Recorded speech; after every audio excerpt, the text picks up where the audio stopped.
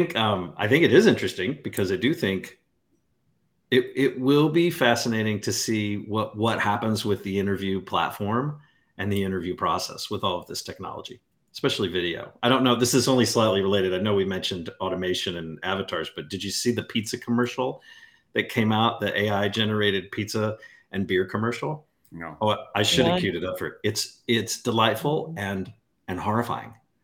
AI generated what it thought a beer commercial should be. And it gets the spirit of the commercial right, but it still hasn't quite figured out how we drink and eat. And like there's a pizza and beer. It's just horrifying. I'll have to pull the link up. Yeah, I would like to see that. They pull it up and their mouth goes way out here and the hand, it's nightmare fuel. Not my favorite. Just clearly hasn't made it to Australia yet. No, not yet. It normally takes things a couple of days.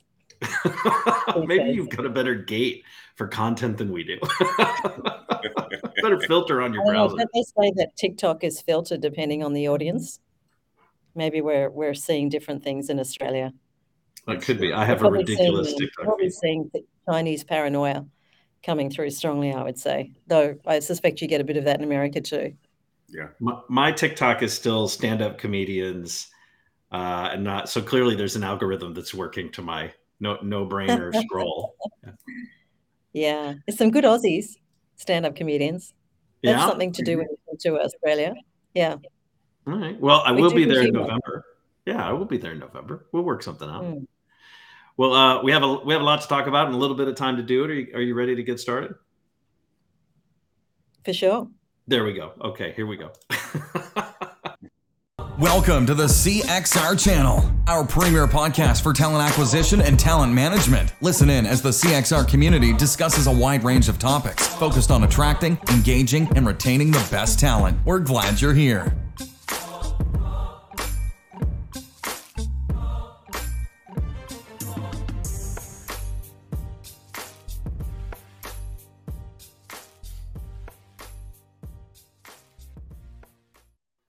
All right, welcome to another edition of Recruiting Community. I am Chris Hoyt, your host for the next 20 or 30 minutes or so. This is a live stream today, so if you are joining us live on the link book, or the Facebook, the YouTube book, all the other social channels, go ahead and look for a little chat window. You can drop in any questions you might have for the guest today or for any of us who are on the show.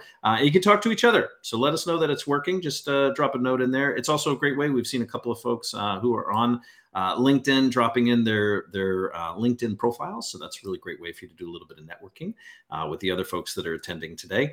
I want to remind everybody that this is not a pay-to-play podcast. We don't have any ads or any sponsorship. This is just a little labor of love and show that we put together to talk with people that we think are doing cool stuff in the work and in this space. And so we want to draw a little bit of attention to that. I've got my spirit animal with me today, Mr. Crispin. How are you? I'm wonderful. I'm almost recovered. Oh, that's right. You just got back from a big trip.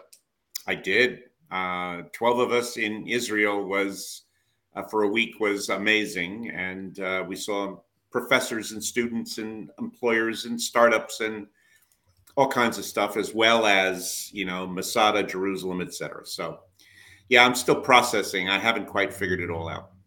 Well, the good news is, Jerry, we're setting up a short series of podcasts with some of the folks that you went on the trip to Israel with, that were in the delegation. And you can share with folks what were the big aha takeaways. Yeah, very cool. I look forward to it. All right. Well, before we jump in, I do want to share a little bit of work that's been done. We've had quite a few people that have helped with this program, and it's called TA Talk Tank. And it is a result of the CXR Foundation, which is a nonprofit. For those who aren't aware, it's cxr.foundation. Yes, it is a URL, believe it or not. But the idea here is that we are attempting to reinvent mentoring or reimagine coaching.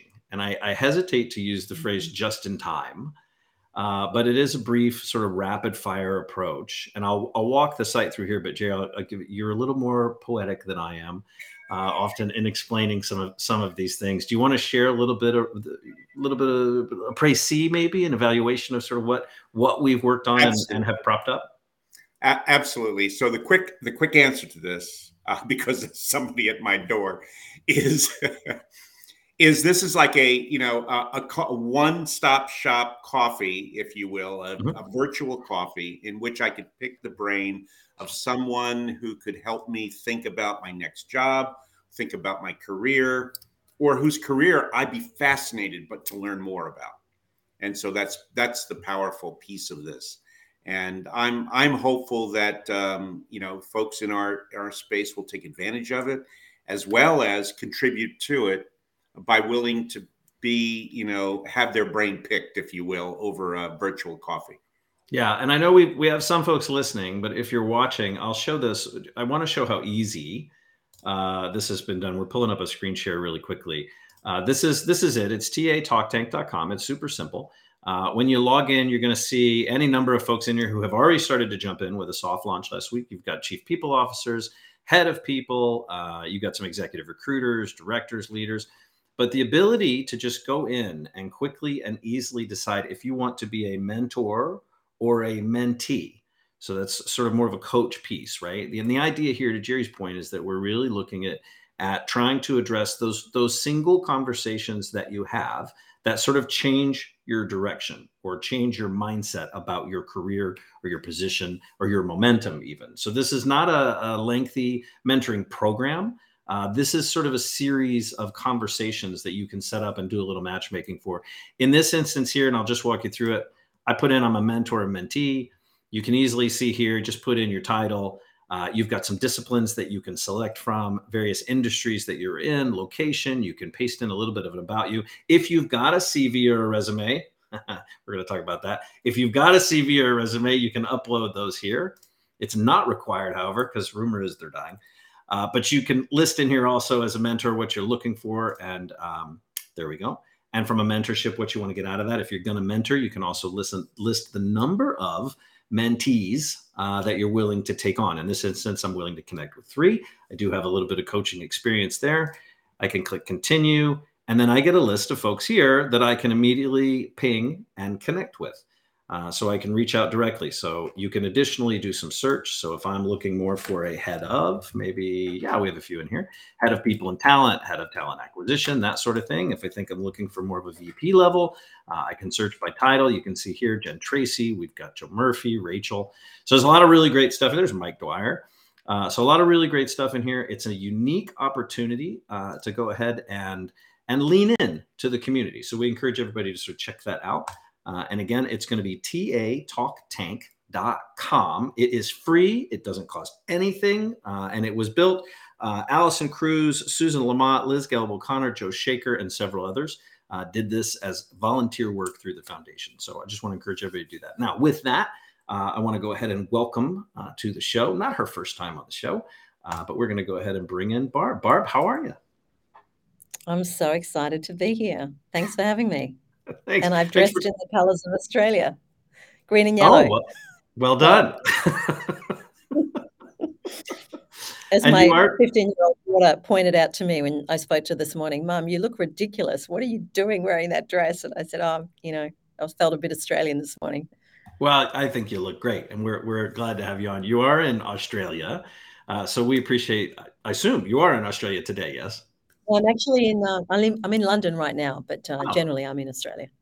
Got it. Because in Australia, it would be 11, 12, 1. It'd be 2 in the morning tomorrow, I think. It would be 2 in the morning, and I would not be looking this good. Well, Barb, for those who have not met you and who don't know anything about you, why don't you give us a quick escalator pitch? Like, who is Barb Hyman, and why should people be paying attention to what you have to say today? So I'm founder and CEO of Sapia.ai, and I have a really unusual background for a founder. I'm neither a data scientist nor an engineer, and I'm female, so that makes me unique in this space. And I come from a HR background, a strategy background, and a legal background, so I've been a bit of a career opportunist. And what we've been doing for the last 5 years out of Australia, but now working with clients globally and spending a lot of my time in the US, which is really exciting, is to bring humanity and dignity and equity to hiring. Something that I experienced when I was in HR and in talent is the lack of all of those aspects to the hiring process. And I'm delighted to say that we're growing like gangbusters, which is another Aussie term, and hoping to bring this amazing technology to the US market this year in particular. Yeah, well, I'm excited about that, and I love the humanity, the equity, the dignity piece. Can you talk a little bit about sort of that item? Because I know the way that we sort of promoted the show is that we were going to talk about resumes. It's not a sexy topic, unless you're talking about the fact that the I can resumes make are it out. very sexy. Yeah. So, well, that's why we're here. So let me just briefly touch on why I think those aspects of the experience matter so much. Is, you're probably as exhausted as I am by all the discussion around candidate experience and how little has changed. For most people, you still have to put in a resume, or you do a video interview, or you sit a multi-choice experience. I don't know how in anyone's world that is an experience. And I think the time is well overdue for a consumer experience in the recruitment world, because ultimately it's about people. So to create something where people feel like they get to share their story of who they are in their words, in their time, and learn from that, that's empowerment, that's dignity. So that's what our technology does. I'm going to share with you my 3 reasons for why the resume needs to die. Do you want me to go straight into that, Chris? Yeah, well, yeah, let's do it. Let's jump in, because I think I have an idea. We haven't prepped this, but I think for sure you're gonna bring up items. We're gonna talk a little bit about maybe the rise of alternative assessment methods, because I think employers are increasingly using other methods to evaluate candidates, like skills tests or project-based assessments, which is a whole nother hot button for me. I mean, is that sort of where we're leaning? Well, I think first, in the US, I'm really struck by how much attachment there is still to the resume, way more than what I see in Australia. And I'm curious about why that is the case, right? So as an ex-consultant, I like to approach things from a first principles basis and a rational basis. So my 3 reasons, and you can challenge me on this. The first is that in a world of GPT-4, the resume is now completely redundant, because Jerry can go online in the next 5 minutes and create a beautiful resume for any job he likes, and it'll get through those parsers. And it'll certainly get through the human who's doing the screening. So anything which relies on resumes is now useless as a data set. That's my first, provocation. I like to be provocative. The second is that if you think about resumes as a record of that candidate, right? That's ultimately what it is. It's a record of who that candidate supposedly is based on their experience, their degree, etc. Is you're all looking at the same record, right? And bizarrely, LinkedIn is really the same thing. It's just another resume in a digital form. And how is that going to give you a competitive edge to discover talent and to assess talent that your competitors don't have? It's kind of crazy to all rely on exactly the same piece of information to source and screen candidates. What you're doing is you're just driving up the price of that talent. From a supply and demand perspective, you're all looking at the same person. Recruiters are looking at it with the same lens. All you're going to be doing is competing for the same talent and paying more for that talent. The skill is something that Peter Thiel identified years ago, and I'm not necessarily a fan of Peter Thiel, but in this I think he was brilliant, which is how do you find undiscovered talent? That means you can't be looking at the resume, because everyone's looking at the resume on LinkedIn. And that's what you have to do right now in this world where, frankly, most jobs and new jobs, like what is a prompt engineer? Are there resumes for prompt engineer? How are you going to discover that skill set? So I think it's irrational from an economic perspective to be looking at the same reference point, the same data as the whole universe when you're looking for talent. But the third, more powerful one, I believe, is that it's just a very inferior set of data from which to make any kind of screening decisions. So, we talk about hallucination with GPT, that it makes shit up, right? I can swear because I'm an Aussie. We're pretty low key over there. And you do that as well when you're looking at a resume. I'm looking at Chris's resume and it tells me, oh, he's had 3 jobs in 2 years. Oh, he's a job hopper. He's not going to be reliable. I'm not going to hire him. Or I'm looking at Jerry's resume and it's telling me that he went to Yale. Or he must be incredibly smart. Brilliant. Definitely move him through to the next. Why am I the job hopper and Jerry's from Yale? Thank you very much. I don't know. It's the beard. Of course, somewhere along the line they might infer my age from when I graduated from wherever. that but that then might you're be the other filled with part. wisdom, right? Then the inference, the heuristic will be wisdom. you're filled with Not in wisdom. our culture. Yeah. So we're reading between the lines, right? Because there's really not that much there. And we're relying on these heuristics to infer what? That you're reliable, that you're smart, that you're going to work well with others, that you're a leader. It just feels so suboptimal as a data set with which to make any kind of decision. That's my third reason. What I love, Barb, is that third reason. It's just an inferior data set. And fundamentally, we're all searching for a better data set. I would argue that the job description and the resume are not records of reality. They are marketing ploys, if you will, one by the candidate and the other by the company to attract and engage. And they are both inferior data sets. No, very few companies are willing to tell me what the job really is, fundamentally, until I've gotten excited about taking whatever you're willing to offer me for it. And Jerry, who wants to read them? How many recruiters do you know read through the whole resume? How many applicants I would argue read that in through the whole large job companies, there is no such thing as a resume and hasn't been for many years, because fundamentally what's been required is that you fill out a form, not supply a resume. So I would think that the problem is that when a candidate in fact does have a resume, nobody has ever read it really, even if they've uploaded it, because all of it has been put into fields, but it's still a bad data set, is the point, because it really just doesn't talk about the complete person and their capabilities in relation to that. I mean, I'd love to see the data on how many companies. I'm sure the ATSs and the HRISs have this data on how many resumes are being uploaded every day.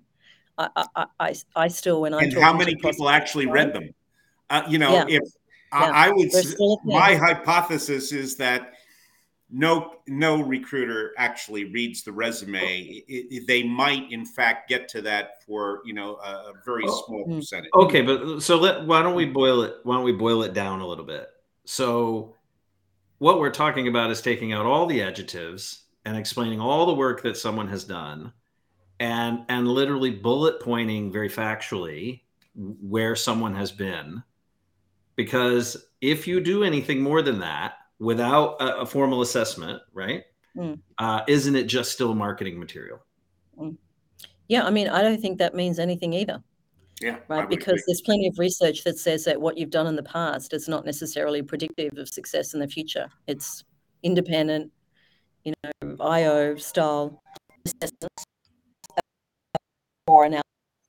It's also a heuristic that what you've done before means you're going to be successful now. Well, but I think, but then it comes. Yeah. Sorry, I was just going to say, bro. I think then it comes back. Is there a growing trend towards skills-based hiring? Yes, right. Where employers are prioritizing a candidate's skills over maybe formal education. But in order for an organization to embrace that, I mean, we're talking about a further investment in that talent, aren't we? Like, if I'm bringing you in because of the skills you have now versus the education I think you have, I still have to continue that investment somehow, right? Like, I still have to. What do you mean by skills when you use that word? What do you mean by skills? If I am telling you that I have proven marketing, and I give you a little track record of my successful marketing campaigns and how I can maybe do internal sales of a program, or maybe I've driven adoption for something, or increased engagement. I mean, I recognize that those can be argued that they are subjective, but what are we saying we throw those out and replace those with? So here's how I used to think about it when I was in HR and the training that I used to lead with our people leaders, which is when you're putting someone into a role, whether it's internal or external, I think there are three dimensions that matter to a successful decision. One is, as an individual, do they have the capabilities to do what's required? And for I believe 80% of hiring that happens in the US, it's volume hiring. So what you've done before doesn't really matter. These are entry-level roles. The second thing that matters is then if you're working as part of a team is, are you the right person for this team? And that doesn't necessarily mean that you're same as, a me too. It requires the hiring manager to really look and say, do I want another Jerry? I've got 3 Jerrys already. Do I really want another person who's imbued with wisdom and thoughtfulness and critical thinking? Maybe I want Chris, who's like the personality, right? I need to kind of jiggy it up a bit. But you need to think about that from a team dynamic, right? Like that's really important to, as a hiring manager, to be thoughtful about what's the right portfolio. But then where And am I then you've got looking? But where am I culture. looking? If I'm not looking at a Well, resume, what are you giving me instead? but I think that's the first thing is you start with what are we trying to solve for here? We're trying to solve for how do we make the best decision around the individual, the team, and the culture. And then I walk back and I say, well, what are you looking for when you're doing that? If it's a job that doesn't require any hard skills, then it's really about, do you actually have the propensity, the aptitude to be able to do this job? I'm hiring you into a, warehouse forklift driver. Are you going to be reliable? Are you going to work well with others? Are you going to be incredibly obsessed about safety, right? Those are attributes that you can discover through different ways. There is traditional assessment, then there's a Sapia way through a scalable interview. On the team side, as a hiring manager, it's giving them something, not a resume, that gives insight into you to make the best portfolio decision, right? Is this the right person with the right temperament for this particular team? Do I want another person like that? From a company culture perspective, I think that's the one that is the most biased when those decisions are made, because think about the number of people that have been rejected when they say, you're just not a good culture fit. That's like a cop-out in Australian terms around not being clear about what you're looking for. So But same again, here. culture Same is here. something that can be, culture can be DNA, right? Every company has a set of values. What's the values that you're aspiring to, or what's the culture that you're aspiring to? And let's break that out into a profile. We're looking for smart people who are inspiring to others, who can look around corners, take people with them. Like it's definable. But I just don't see that recruiters and talent leaders are thinking hard enough about what do we really want when we're making these decisions. They're spending too much time processing, screening resumes, pushing people through a funnel rather than automate all of that and use your intelligence, use your advisory skills to really thought partner with the leader around solving for individual, team, and company. But if That's I don't, someone different though than what might exist today. yeah, Yes. but I think, but if I don't have a resume, okay, and I don't have an assessment results, like a portfolio to look at that is a result of someone going through some sort of alternative assessment, regardless of who the platform is. I don't have the ability to find and create a bench outside of a LinkedIn or outside of an alternative platform, depending on the level, right, of jobs or niche of the jobs. And what I get is the worker's profile. So that's just what there is today at mass. Yeah, I agree. So I believe that what you need is true, comprehensive, objective intelligence about that individual, which does not sit in a resume. So how are you going to get that, right? Pick your choice of assessment. If you think back to the olden days of Amazon, McKinsey, I was at BCG, we all hired in the same way, which is we run these structured interviews where Jerry and Chris get asked the same questions by 4 or 5 people for calibration, for equity. They're measured against a rubric. Like that's certainly from an IO perspective, that's seen as now the most predictive and the fairest way to do it. And out of that comes some kind of profile. Sapia's effectively scaled that through science and through chat.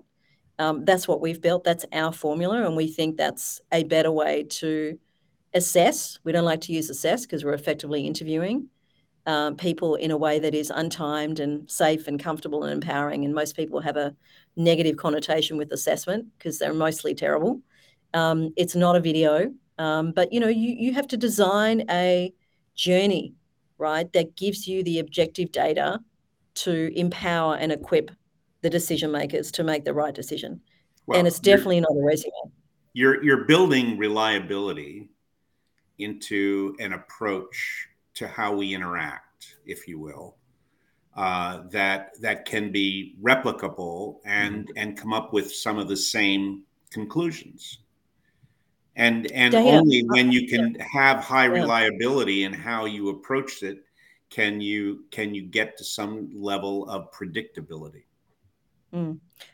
Consistency, huge. I think the challenge with humans having those conversations, the limitations of what we did at BCG was that I can't help myself. I'm really going to connect with that person who just looks just like me in terms of their experience, because that's what I think has been successful. And so how do you interrupt that human part? There's definitely a need for the human, but it's at the far end, not at the front end. Yeah. But I think, Jerry, it's about data, right? You can get a job at a bank using a resume. You'll never get a loan from a bank using a resume, but there's still decisions of risk. How is it that every other sector has managed to de-risk really critical decisions by relying on objective data and, not necessarily removing humans from the whole process, but certainly disintermediating their subjectivity as early on in the process as possible? So Barb, what percentage would you say of employers, pick your market or pick your niche and your function? What percentage of employers do you think are taking a new look at that process and maybe pushing to the side, swiping a little bit left on, online profiles and resumes, and leaning in on, these new wave of assessments? Not enough. Is my again, my second provocation is, I think, and look, I feel like we've probably had this conversation in the past, but coming back to first principles for any head of TA and looking at what are we trying to solve for here? What is the business problem that we need to meet? Mm-hmm. And we're living in a world now where everyone is talking about automation, the productivity uplift from automation. Now is the moment. You've never had, we thought it was with COVID to reimagine and transform HR and recruitment. Now more than ever, right? Because every CEO on board is saying, Jerry, what are you doing in HR and with TA? Because we have more people in TA than we do in any other part of HR. Surely you're thinking about automation. And so if you're not hearing that message, then there's something wrong with your board. And if you are hearing that message, then how are you responding to that, right? So that's one opportunity, I would say. I've got a window right now to be a fast follower, to be a leader and reimagine the way we do things, because my board has given me permission to do that. And then the second thing is, well, what really matters? Does tapping into undiscovered talent matter more because we're operating in a market where there just aren't enough people with the skills? And we need to train them ourselves. So it's more about aptitude. Does it matter that the experience is incredible because we're Airbnb and everything we do in our experience needs to be incredible? So, I think not enough of these conversations happen about what's really important for us as a business. To give you an example, we started to work with Qantas, who brought us in to replace a well-known video player 4 years ago. And the reason they did that is Qantas is this amazing track record of moving executives around at the C-suite level. So the new CEO used to be the CFO, then she was something else and something else. So the head of customer for Qantas, which is a really successful brand, the most trusted consumer brand in Australia, the head of customer became the CHRO. And she just walked in and said, what are we doing here? Like, we are running this as if these people aren't consumers. They're all people who want to be on a flight or a potential consumer, yet we're treating them, as a third-class citizen. This needs to change. Only when that happened did the TA team sort of start to look at the way they were doing things and say, okay, what would a candidate-first, consumer-first experience look like? Then you go through COVID and suddenly it takes 4 months to get a plane in the air once it's been out in the desert. And what you have to do faster than ever is build capacity. So that forces a rethink of how what your hiring process looks like. These are the really interesting problems to solve in TA. And I just would love to see more TA leaders really look into the business and understand what's most important, and let's design the process around that. I think there's too much buy an ATS, buy a CRM, buy a this, right? And like that to me is just leading to a world of companies being overstacked and they don't actually get the outcomes, right? Like, what is the ROI of having an ATS and a CRM and an HRIS? Can you quantify that value to the business?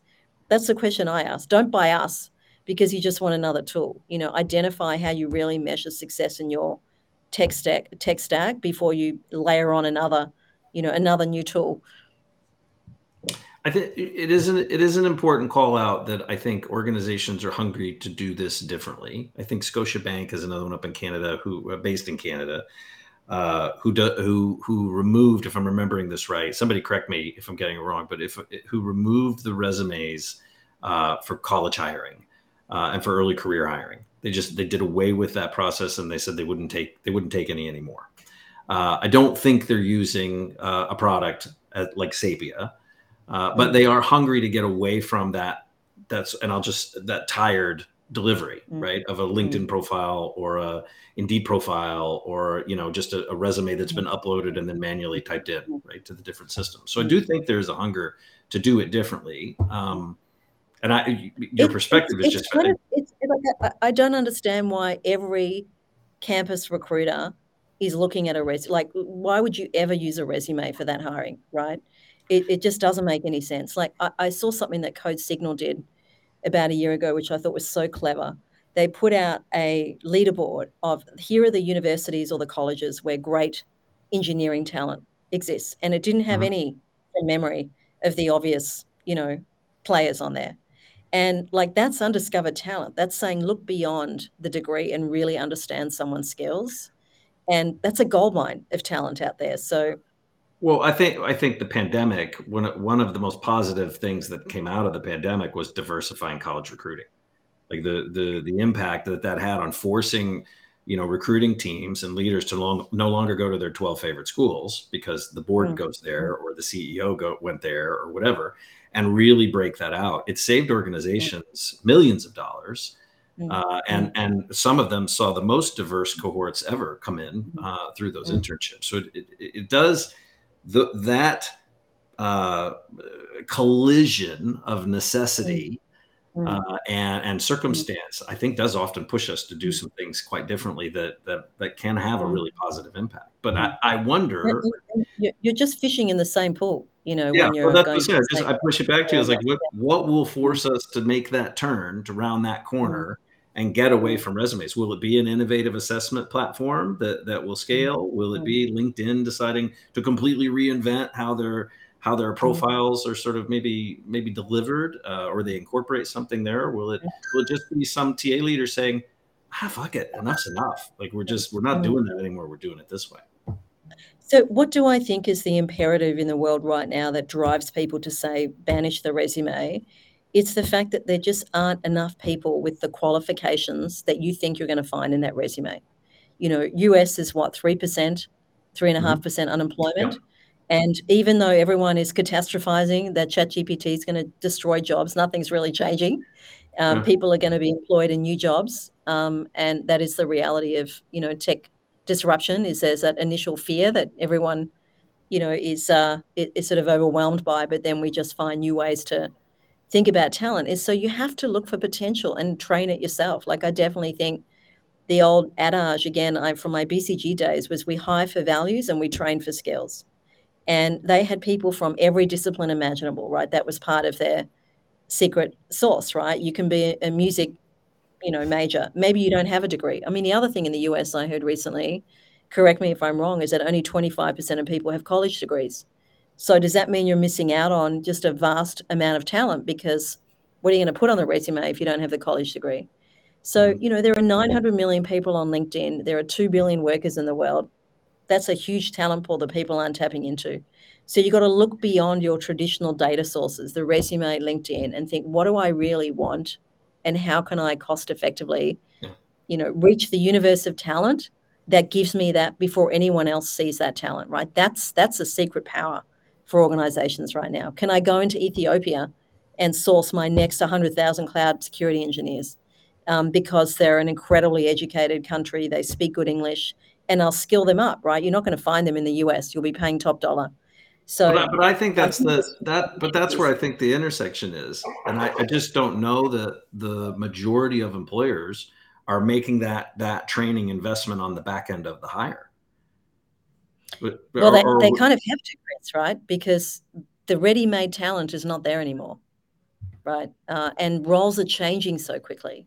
So, I'd love to see some analysis from Burning Glass or from LinkedIn around what roles have come up in the last 6 months that didn't exist 6 months ago. We're living in such a dynamic world of technology changing the way we do things, that there are new roles that are going to be created all the time. Agile coach. I mean, anyone could be an agile coach if they got the right profile. You don't have to have agile coach on your resume. Yeah. It's a set of temperaments, right?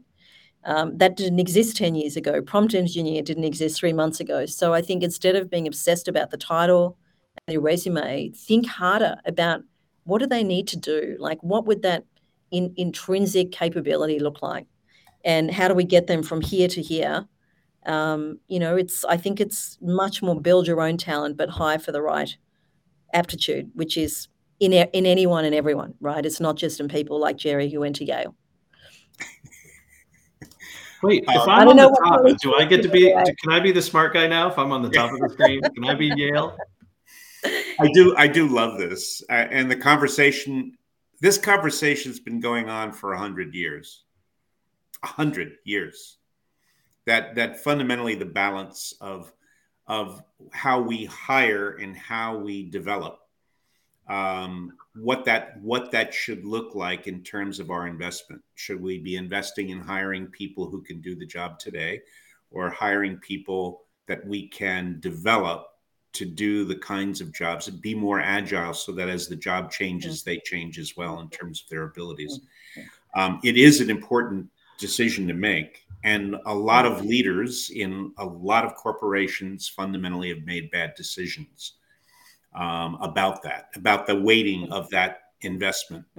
And I love the fact that a lot of TA leaders recognize the importance of doing that, but may not have the resources, may need to upskill their bosses as well as themselves in order to get there. I do think it's a continuing struggle to accomplish that. And I love the fact that one of the things that we do is try to identify those people who are making efforts to move the needle and give them more visibility, so that their colleagues and peers might be inspired to move that in that direction. I mean, it's why we're having this conversation right now, that hopefully it inspires somebody to be able to say, maybe there's better questions I should be asking before I get to the next level. And I totally agree with you. And I did let the 100 years ago line slide. I did let that go.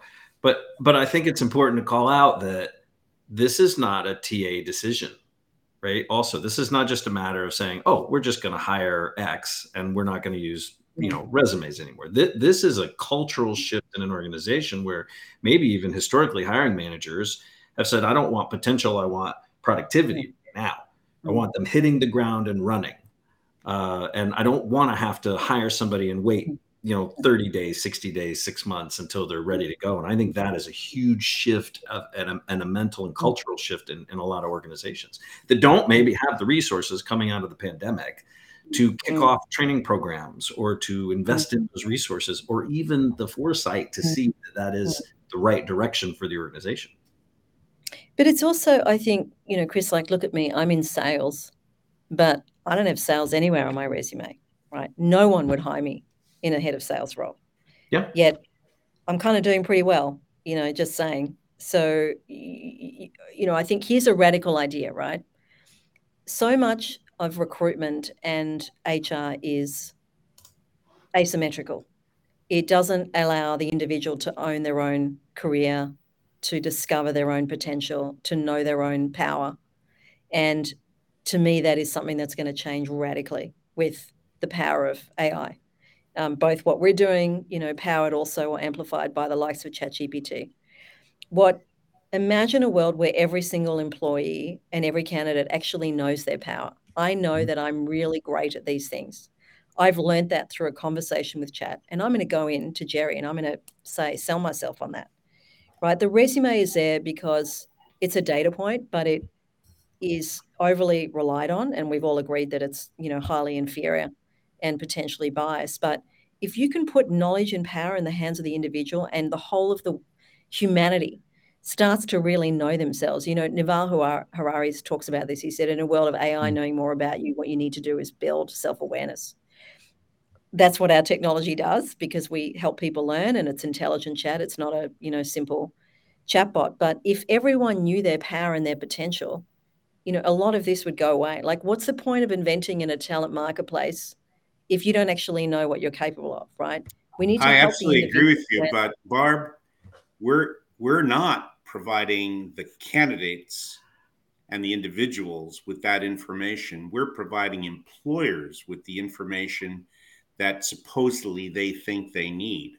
But I absolutely agree with you. If there's a shift in how technology is providing more value, if you will, to the individual's capability to understand themselves and empower them to take action around that, it will shift dramatically the balance of power. I love the vision. Yeah, I you love just the vision. described Sapia, Jerry. That's what we do. So my I know. passion has always been about, the individual learning and growing. And I think HR is too patriarchal. I think it's too much trying to curate people's journeys. Yes. If you can put the power in the hands of the individual, so many of those systems you don't really need, right? And it's always on. It's learning. It's, people really trust this way more than they trust this, right?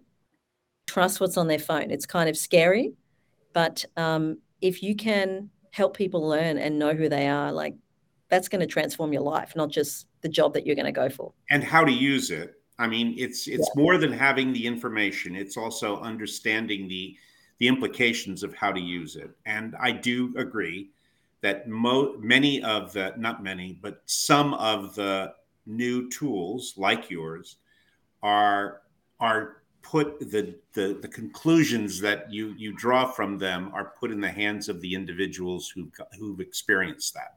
And that's powerful. 20 years ago, I can't think of a single assessment in which the candidate actually learned something. It was primarily the employer that was given the data, and the rest was prevented. But now there's much more openness and transparency around the conclusions that one would draw from the data that's collected. That's powerful. I love it. Good stuff. Well, Barb, I mean, given the state of things today, if you were gonna, we asked this of everybody before we close out, if you were gonna write a book on where we're at today, and the stance that you're taking, what would the title of that book be? God, you didn't brief me on this, Chris. So,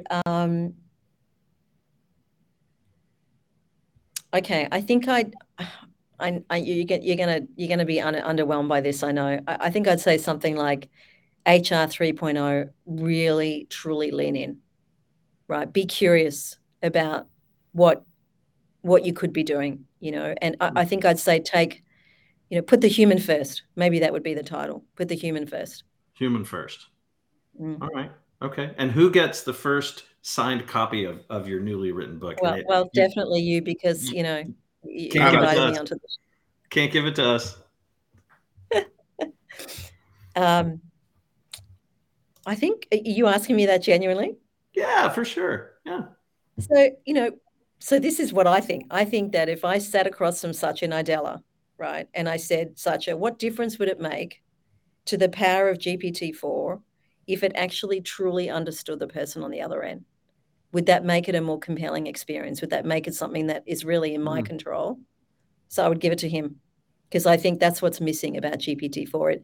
It's past the universe of content online, but doesn't understand the individual. And to really impact the individual's life, you need to know them, and they need to know themselves. So that's what I would be offering up to him.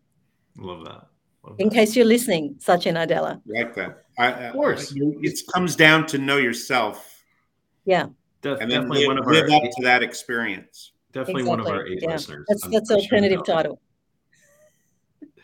All right, wonderful. Well, Barb, don't go anywhere. Don't hang up. We're going to put you in the green room for just a second. We're going to show events page that we've got coming up. We got some stuff ahead that we want to encourage some folks to join us for. But I'm going to put you in the green room, so just hang out for just a minute, will you? All right. Sure. And much gratitude. Thank you so much for giving us your time today. We really appreciate you dialing in from London. Thank you. All right, Mr. Crispin, I do want to share this really quickly. We'll put us in the sidebar there, I guess, today. A couple of things coming up. You obviously saw Barb just now. We did that presentation. Pretty exciting about that. But we do have some meetings coming up on May 10th. We've got the EU pay transparency piece. Jerry, I know you are super duper passionate about this. You want to give a quick 20-second overview of what to expect for that meeting? Well, I hope that we can come to some agreements around what a baseline might be around pay transparency. There are 49 out of 50 states that have made a play for pieces of that, and the issue is what does our industry, what does our profession really think is a baseline below which you are not really recruiting, you are in effect abusing the relationships with candidates, and above which there may be many paths to competitive ways of doing things, so competitive practices. So I just think that we have to have a conversation that says this is a stake in the ground, and we should be living up to the spirit of it, not just the compliance issue. Good stuff. I'm looking forward to that. We have quite a few people that are dialed into that, so that's going to be fun. We also have Andrew Flowers coming back. He has become sort of a quarterly fixture with Recruitonomics. He's going to do a recruiting economics discussion for us. That's also this week on the 11th. We've got the book club where we're talking about essentialism. We're wrapping up that book. I'm actually surprised. I'm enjoying that book more than I thought I would. So there's still time. It's not a super long book. So if you haven't read it yet, that is 100% open to everybody. And then we have Empower HR coming up on the 16th. And that is the HR.com event that's going to be in Phoenix. If you're still interested to go in that and you haven't signed up for that yet, let us know. We're happy to help make that a reality for you. We do think that's going to be a really interesting event. We're excited about Matt Charney and Deb McGrath and the folks sort of putting that on. So we're super excited to help out where we can for that. All right. Anything else we should talk about quickly before we go, Jerry? No. Oh, well, then I guess that's the end. We'll say good night. Good night. We'll see everybody next week. Thanks for listening to the CXR channel. Please subscribe to CXR on your favorite podcast resource and leave us a review while you're at it. Learn more about CXR at our website, cxr.works, facebook.com and twitter.com/careercrossroads, and on Instagram @careerxroads. We'll catch you next time.